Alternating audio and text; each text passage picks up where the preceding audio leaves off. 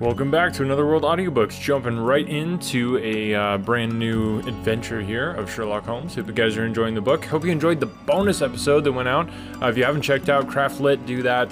Craft Lit podcast. They've also got a bunch of great audiobooks on there as well. So if you like this podcast, I'm betting you'll like them as well. Thanks guys for listening to the podcast. I want to say welcome to any new listeners who came over from Craft Lit, because Craft Lit was kind enough to publish one of Another World Audiobooks episodes and did see a little spike of listeners. So if you are new coming over from Craft Lit, thank you for listening, and would love to send you a free audiobook, free full audiobook.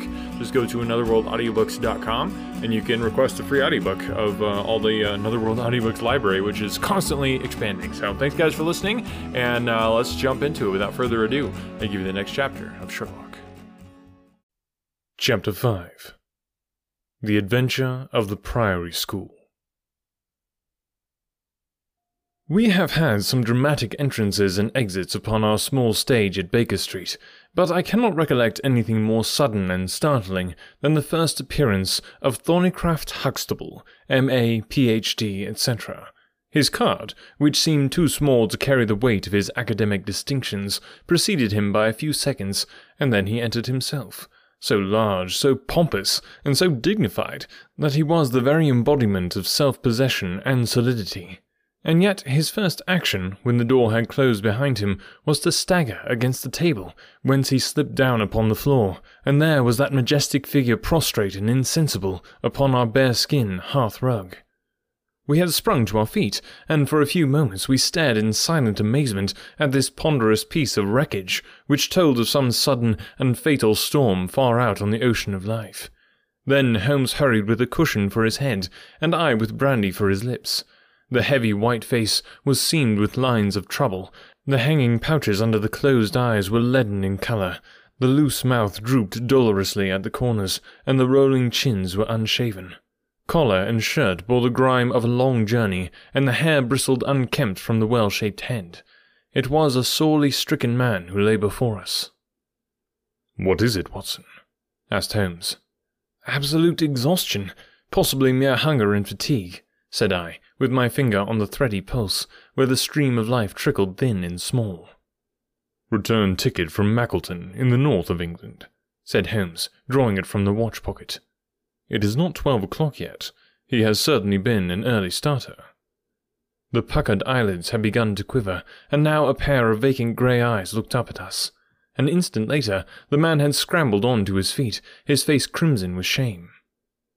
"Forgive this weakness, Mr. Holmes. I have been a little overwrought. Thank you. If I might have a glass of milk and a biscuit, I have no doubt that I should be better. I came personally, Mr. Holmes, in order to ensure that you would return with me. I fear that no telegram would convince you of the absolute urgency of the case." "When you are quite restored." "I am quite well again. I cannot imagine how I came to be so weak. I wish you, Mr. Holmes, to come to Mackleton with me by the next train." My friend shook his head. "My colleague Dr. Watson could tell you that we are very busy at present. I am retained in the case of the Ferrers documents, and the Abergavenny murder is coming up for trial. Only a very important issue could call me from London at present." "Important?" Our visitor threw up his hands. "Have you heard nothing of the abduction of the only son of the Duke of Holderness?" "What? The late cabinet minister?" "Exactly. We had tried to keep it out of the papers, but there was some rumour in the Globe last night. I thought it might have reached your ears." Holmes shot out his long, thin arm and picked up volume H in his encyclopedia of reference. "Holderness. 6th Duke, KG.P.C., half the alphabet. Baron Beverley, Earl of Carston. Dear me, what a list. Lord Lieutenant of Hallamshire since 1900. Married Edith, daughter of Sir Charles Appledore, 1888. Heir and only child, Lord Saltire. Owns about 250,000 acres. Minerals in Lancashire and Wales. Address Carlton House Terrace, Holderness Hall, Hallamshire. Carston Castle, Bangor, Wales. Lord of the Admiralty, 1872. Chief Secretary of State for... Well, this man is certainly one of the greatest subjects of the Crown." the greatest, and perhaps the wealthiest. I am aware, Mr. Holmes, that you take a very high line in professional matters, and that you are prepared to work for the work's sake. I may tell you, however, that His Grace has already intimated that a cheque for £5,000 will be handed over to the person who can tell him where his son is, and another 1,000 to him who can name the man or men who have taken him." "It is a princely offer," said Holmes. "Watson, I think that we shall accompany Dr. Huxtable back to the north of England. And now, Dr. Huxtable, when you have consumed that milk, you will kindly tell me what has happened, when it happened, how it happened, and finally, what Dr. Thornycroft Huxtable, of the Priory School near Mackleton, has to do with the matter, and why he comes 3 days after an event. The state of your chin gives the date, to ask for my humble services." Our visitor had consumed his milk and biscuits. The light had come back to his eyes and the colour to his cheeks, as he set himself with great vigour and lucidity to explain the situation. "I must inform you, gentlemen, that the Priory is a preparatory school, of which I am the founder and principal. Huxtable's sidelights on Horace may possibly recall my name to your memories. The Priory is, without exception, the best and most select preparatory school in England. Lord Leverstoke, the Earl of Blackwater, Sir Cathcart Soames, they have all entrusted their sons to me, but I felt that my school had reached its zenith when, weeks ago, the Duke of Holderness sent Mr. James Wilder, his secretary, with intimation that young Lord Saltire, 10 years old, his only son and heir, was about to be committed to my charge. Little did I think that this would be the prelude to the most crushing misfortune of my life. On May 1st, the boy arrived, that being the beginning of the summer term. He was a charming youth, and he soon fell into our ways. I may tell you, I trust that I am not indiscreet, but half-confidences are absurd in such a case, that he was not entirely happy at home. It is an open secret that the Duke's married life has not been a peaceful one, and the matter had ended in a separation by mutual consent, the Duchess taking up her residence in the south of France. This had occurred very shortly before, and the boy's sympathies are known to have been strongly with his mother. He moped after her departure from Holderness Hall, and it was for this reason that the Duke desired to send him to my establishment. In a fortnight, the boy was quite at home with us, and was apparently absolutely happy. He was last seen on the night of May 13th, that is, the night of last Monday. His room was on the second floor, and was approached through another larger room, in which 2 boys were sleeping. The boys saw and heard nothing, so it is certain that young Saltire did not pass out that way. His window was open, and there is a stout ivy plant leading to the ground. We could trace no footmarks below, but it is sure that this is the only possible exit. His absence was discovered at 7 o'clock on Tuesday morning. His bed had been slept in. He had dressed himself fully before going off in his usual school suit of black Eden jacket and dark grey trousers. There were no signs that anyone had entered the room, and it is quite certain that anything in the nature of cries or a struggle would have been heard, since Conter, the elder boy in the inner room, is a very light sleeper. When Lord Saltire's disappearance was discovered, I at once called a roll of the whole establishment, boys, masters, and servants. It was then that we ascertained that Lord Saltire had not been alone in his flight. Heidegger, the German master, was missing. His room was on the second floor, at the farther end of the building, facing the same way as Lord Saltire's. His bed had also been slept in, but he had apparently gone away partly dressed, since his shirt and socks were lying on the floor. He had undoubtedly let himself down by the ivy, for we could see the marks of his feet where he had landed on the lawn. His bicycle was kept in a small shed beside this lawn, and it also was gone. He had been with me for 2 years, and came with the best references, but he was a silent, morose man, not very popular either with masters or boys. No trace could be found of the fugitives, and now, on Thursday morning, we are as ignorant as we were on Tuesday. Inquiry was, of course, made at once at Holderness Hall. It is only a few miles away, and we imagine that, in some sudden attack of homesickness, he had gone back to his father, but nothing had been heard of him. The Duke is greatly agitated, and as to me, you have seen yourselves the state of nervous prostration to which the suspense and the responsibility have reduced me. Mr. Holmes, if ever you put forward your full powers, I implore you to do so now, for never in your life could you have a case which is more worthy of them." Sherlock Holmes had listened with the utmost intentness to the statement of the unhappy schoolmaster. His drawn brows and the deep furrow between them showed that he needed no exhortation to concentrate all his attention upon a problem which, apart from the tremendous interest involved, must appeal so directly to his love of the complex and unusual. He now drew out his notebook and jotted down 1 or 2 memoranda.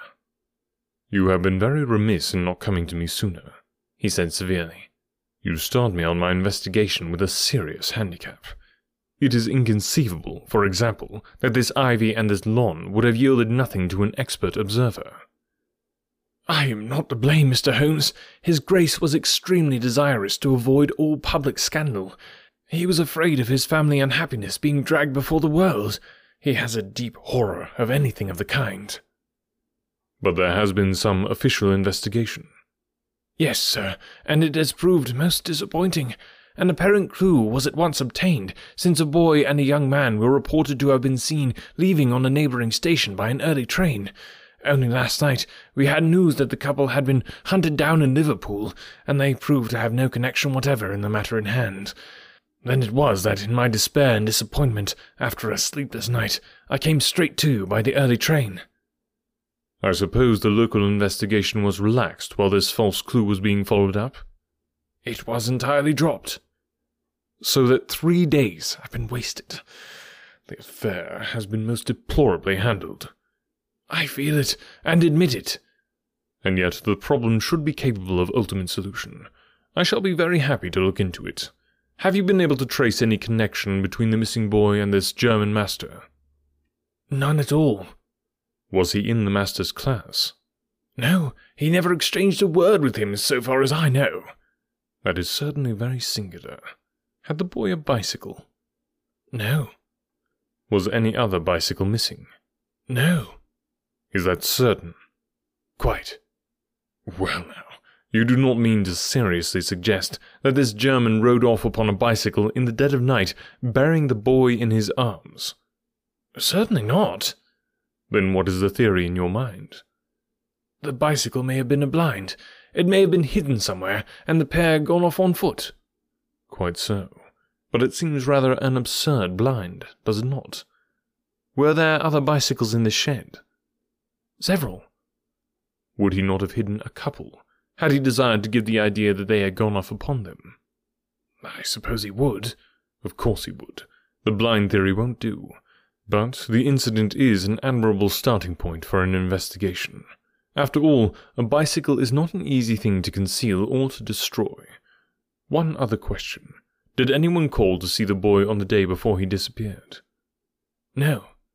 "Did he get any letters?" "Yes, 1 letter." "From whom?" "From his father." "Do you open the boy's letters?" "No." "How do you know it was from the father?" "The coat of arms was on the envelope, and it was addressed in the Duke's peculiar stiff hand. Besides, the Duke remembers having written." "When had he a letter before that?" "Not for several days." "Had he ever one from France?" "No, never." "You see the point of my questions, of course. Either the boy was carried off by force, or he went of his own free will. In the latter case, you would expect that some prompting from outside would be needed to make so young a lad do such a thing. If he has had no visitors, that prompting must have come in letters. Hence, I tried to find out who were his correspondents." "I fear I cannot help you much. His only correspondent, so far as I know, was his own father." "Who wrote to him on the very day of his disappearance. Were the relations between father and son friendly?" "His Grace is never very friendly with anyone. He is completely immersed in large public questions, and is rather inaccessible to all ordinary emotions. But he was always kind to the boy in his own way." "But the sympathies of the latter were with the mother?" "Yes." "Did he say so?" "No." "The Duke, then?" "Good heavens, no." "Then how could you know?" "I have had some confidential talks with Mr. James Wilder, his Grace's secretary. It was he who gave me the information about Lord Saltire's feelings." "I see. By the way, that last letter of the Duke's, Was it found in the boy's room after he was gone? No, he had taken it with him. I think, Mr. Holmes, it is time that we were leaving for Euston. I will order a four-wheeler. In a quarter of an hour we shall be at your service. If you are telegraphing home, Mr. Huxtable, it would be well to allow the people in your neighbourhood to imagine that the inquiry is still going on in Liverpool, or wherever else that red herring led your pack. In the meantime, I will do a little quiet work at your own doors, and perhaps the scent is not so cold but that two old hounds like Watson and myself may get a sniff of it. That evening found us in the cold, bracing atmosphere of the Peak Country, in which Dr. Huxtable's famous school is situated. It was already dark when we reached it. A card was lying on the hall table, and the butler whispered something to his master, who turned to us with agitation in every heavy feature. "The Duke is here," said he. "The Duke and Mr. Wilder are in the study. Come, gentlemen, and I will introduce you." I was, of course, familiar with the pictures of the famous statesman, but the man himself was very different from his representation.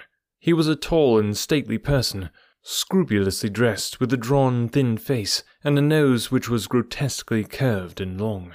His complexion was of a dead pallor, which was more startling by contrast with a long dwindling beard of vivid red, which flowed down over his white waistcoat, with his watch-chain gleaming through its fringe.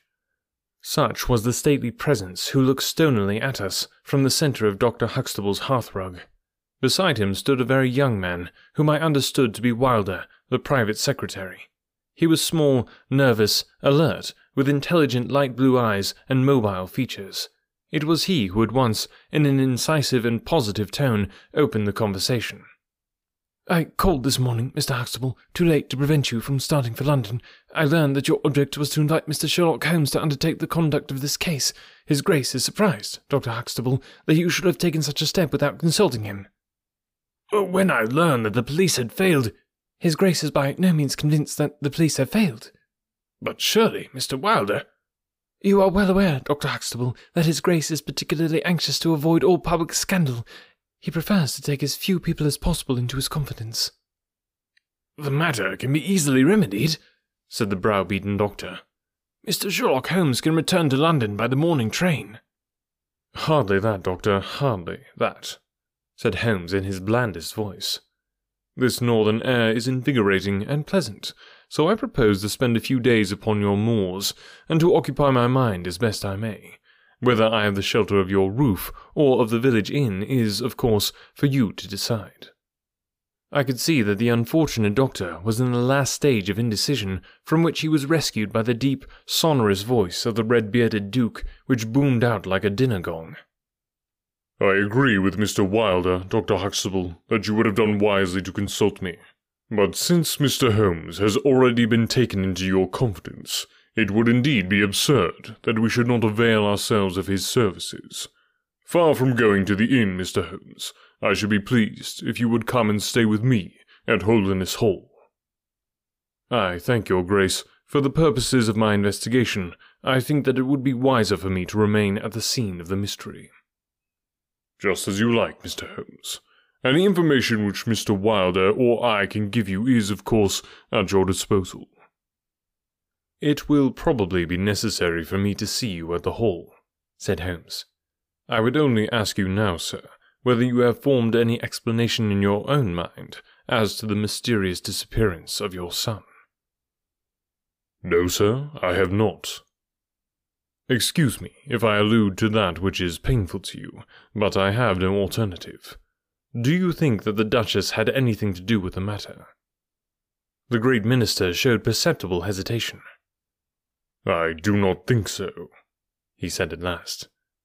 "The other most obvious explanation is that the child has been kidnapped for the purpose of levying ransom. You have not had any demand of the sort?" "No, sir."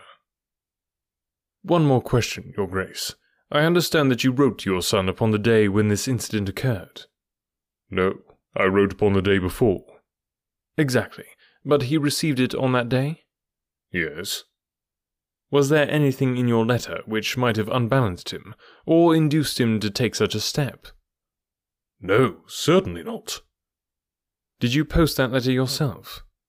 The nobleman's reply was interrupted by his secretary, who broke in with some heat. "His Grace is not in the habit of posting letters himself," said he. "This letter was laid with the others upon the study table, and I myself put them in the postbag." You are sure this one was among them? "Yes, I observed it."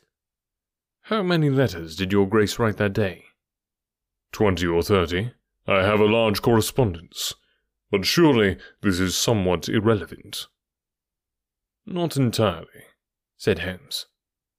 For my own part, the Duke continued, I have advised the police to turn their attention to the south of France.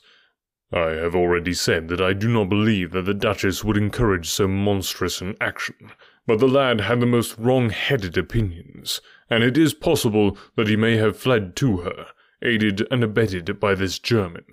I think, Dr. Huxtable, that we will now return to the hall. I could see that there were other questions which Holmes would have wished to put, but the nobleman's abrupt manner showed that the interview was at an end. It was evident that to his intensely aristocratic nature, this discussion of his intimate family affairs with a stranger was most abhorrent, and that he feared lest every fresh question would throw a fiercer light into the discreetly shadowed corners of his ducal history. When the nobleman and his secretary had left, my friend flung himself at once with characteristic eagerness into the investigation. The boy's chamber was carefully examined, and yielded nothing save the absolute conviction that it was only through the window that he could have escaped. The German master's room and effects gave no further clue. In his case, a trailer of ivy had given way under his weight, and we saw by the light of a lantern the mark on the lawn where his heels had come down. That one dint in the short green grass was the only material witness left of this inexplicable nocturnal flight. Sherlock Holmes left the house alone, and only returned after 11. He had obtained a large ordnance map of the neighbourhood, and this he brought into my room, where he laid it out upon the bed, and, having balanced the lamp in the middle of it, he began to smoke over it, and occasionally to point out objects of interest with the reeking amber of his pipe. "This case grows upon me, Watson," said he. "There are decidedly some points of interest in connection with it. In this early stage, I want you to realize those geographical features which may have a good deal to do with our investigation. Look at this map. This dark square is the Priory School. I'll put a pin in it. Now this line is the main road. You see that it runs east and west past the school, and you see also that there is no side road for a mile either way. If these two folks passed away by road, it was this road." "Exactly." "By a singular and happy chance, we are able to some extent to check what passed along this road during the night in question. At this point, where my pipe is now resting, a county constable was on duty from 12 to 6. It is, as you perceive, the first crossroad on the east side. This man declares that he was not absent from his post for an instant, and he is positive that neither boy nor man could have gone that way unseen. I have spoken with this policeman tonight, and he appears to me to be a perfectly reliable person. That blocks this end. We have now to deal with the other. There is an inn here, the Red Bull, the landlady of which was ill. She had sent to Mackleton for a doctor, but he did not arrive until morning, being absent at another case. The people at the inn were alert all night, awaiting his coming, and one or other of them seems to have continually had an eye upon the road. They declare that no one passed. If their evidence is good, then we are fortunate enough to be able to block the west, and also to be able to say that the fugitives did not use the road at all." "But the bicycle," I objected. "Quite so. We will come to the bicycle presently. To continue our reasoning, if these people did not go by the road, they must have traversed the country to the north of the house, or to the south of the house. That is certain. Let us weigh the one against the other. On the south of the house is, as you perceive, a large district of arable land, cut up into small fields, with stone walls between them. There, I admit that a bicycle is impossible. We can dismiss the idea. We turn to the country on the north. Here there lies a grove of trees, marked as the Ragged Shaw, and on the farther side stretches a great rolling moor, Lower Gill Moor, extending for 10 miles, and sloping gradually upward. Here, at one side of this wilderness, is Holderness Hall, 10 miles by road, but only 6 across the moor. It is a peculiarly desolate plain. A few moor farmers have small holdings, where they reap sheep and cattle. Except these, the plover and the curlew are the only inhabitants until you come to the Chesterfield high road. There is a church there, you see, a few cottages, and an inn. Beyond that, the hills become precipitous. Surely it is here to the north that our quest must lie. But the bicycle? I persisted. Well, well, said Holmes impatiently. A good cyclist does not need a high road. The moor is intersected with paths, and the moon was at the full. Hello, what is this? There was an agitated knock at the door, and an instant afterwards Dr. Huxtable was in the room. In his hand he held a blue cricket cap with a white chevron on the peak. "At last we have a clue!" he cried. "Thank heavens! At last we are on the dear boy's track! It is his cap!" "Where was it found?" "In the van of the gypsies who camped on the moor. They left on Tuesday. Today the police traced them down and examined their caravan. This was found." "How do they account for it?" "They shuffled and lied, said that they found it on the moor on Tuesday morning. They know where he is, the rascals. Thank goodness, they are all safe under lock and key. Either the fear of the law or the Duke's purse will certainly get out of them all that they know." "So far so good," said Holmes, when the doctor had at last left the room. "It at least bears out the theory that it is on the side of the lower Gill Moor that we must hope for results. The police have really done nothing locally, save the arrest of these gypsies. Look here, Watson. There is a watercourse across the moor. You see it marked here in the map. In some parts it widens into a morass. This is particularly so in the region between Holderness Hall and the school. It is vain to look elsewhere for tracks in this dry weather, but at that point there is certainly a chance of some record being left. I will call you early tomorrow morning, and you and I will try if we can throw some little light upon the mystery." Really appreciate you tuning in, guys. Make sure to share the podcast. That is probably the best way that podcasts can grow, and I would love to grow this. Right now, we've been going for coming on 5 years or over 5 years now, and it's been a wonderful journey. I love being able to do this and all the audiobooks we've gotten to do, but would really love to expand the audience. So I think there's a lot more people that would enjoy the podcast, and I just need your help getting them in touch with the podcast. So check that out. Thanks to our patrons for supporting the show. If you want to become a patron, there's some awesome perks there, as well as some free merchandise if you want to do that. So go to anotherworldaudiobooks.com and you can sign up to be a patron there. Thanks guys for listening, and we'll catch you next week with the second half of this adventure.